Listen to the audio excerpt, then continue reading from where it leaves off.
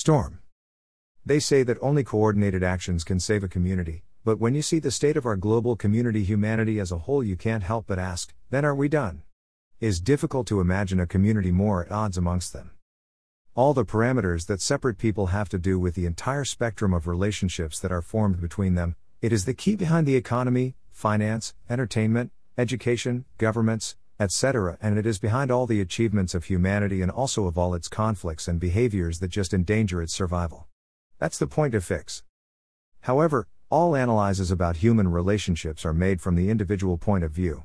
From the evaluations that a person usually makes from the point of view biased by the qualities that they assign to themselves and their background and strictly personal interests. In judgment, each centered on himself, where there are people who are useful or useless, convenient and not convenient, some whom I respect and others whom I ignore, etc.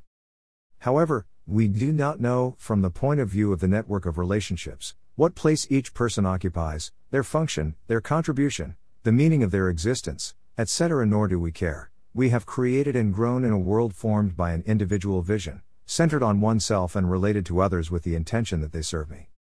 And this pattern repeats across the board on various scales. There is no big difference between people slandering others between the alleys of a marginalized neighborhood and the big media giving line to their editors. The bribery of the neighborhood police and the donations to universities and cultural centers, the billionaire announcing his next expedition to space or the opening of an industrial complex and the neighbor who takes selfies with his new yacht and publishes them in the neighborhood group of Facebook. In reality, everything that happens concerns everyone. We are all living by the same principles. Around the world. The principles themselves are not bad, it is the only thing we know, and as long as there are those who obtain satisfaction from it, they will continue to be present. What is important is that these principles seem to be less and less satisfactory and increasingly obsolete. The system that we have created under these principles pollutes, causes conflicts and inequality, hunger, lack of basic things and a feeling of emptiness, depression and unworthiness. It also shows large cracks in its operation that are directed to make it unsustainable.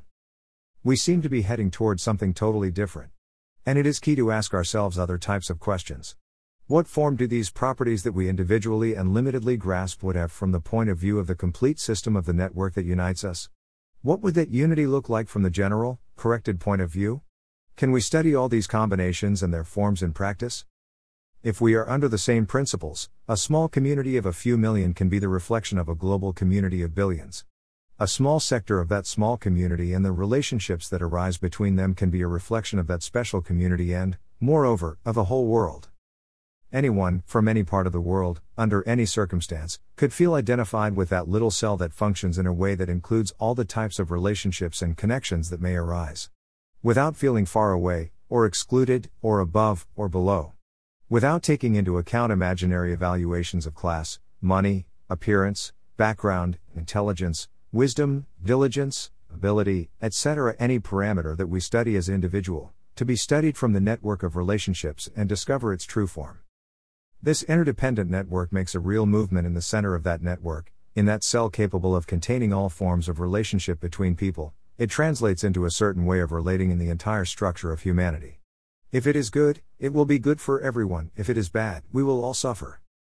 When this is verified in practice, it becomes clear as a sunny day why certain individuals, identities and in essence, communities, are always under scrutiny in their actions, omissions, thoughts, reactions, etc., and they have always been and will be persecuted and harassed from everywhere. It is the structure within which we live.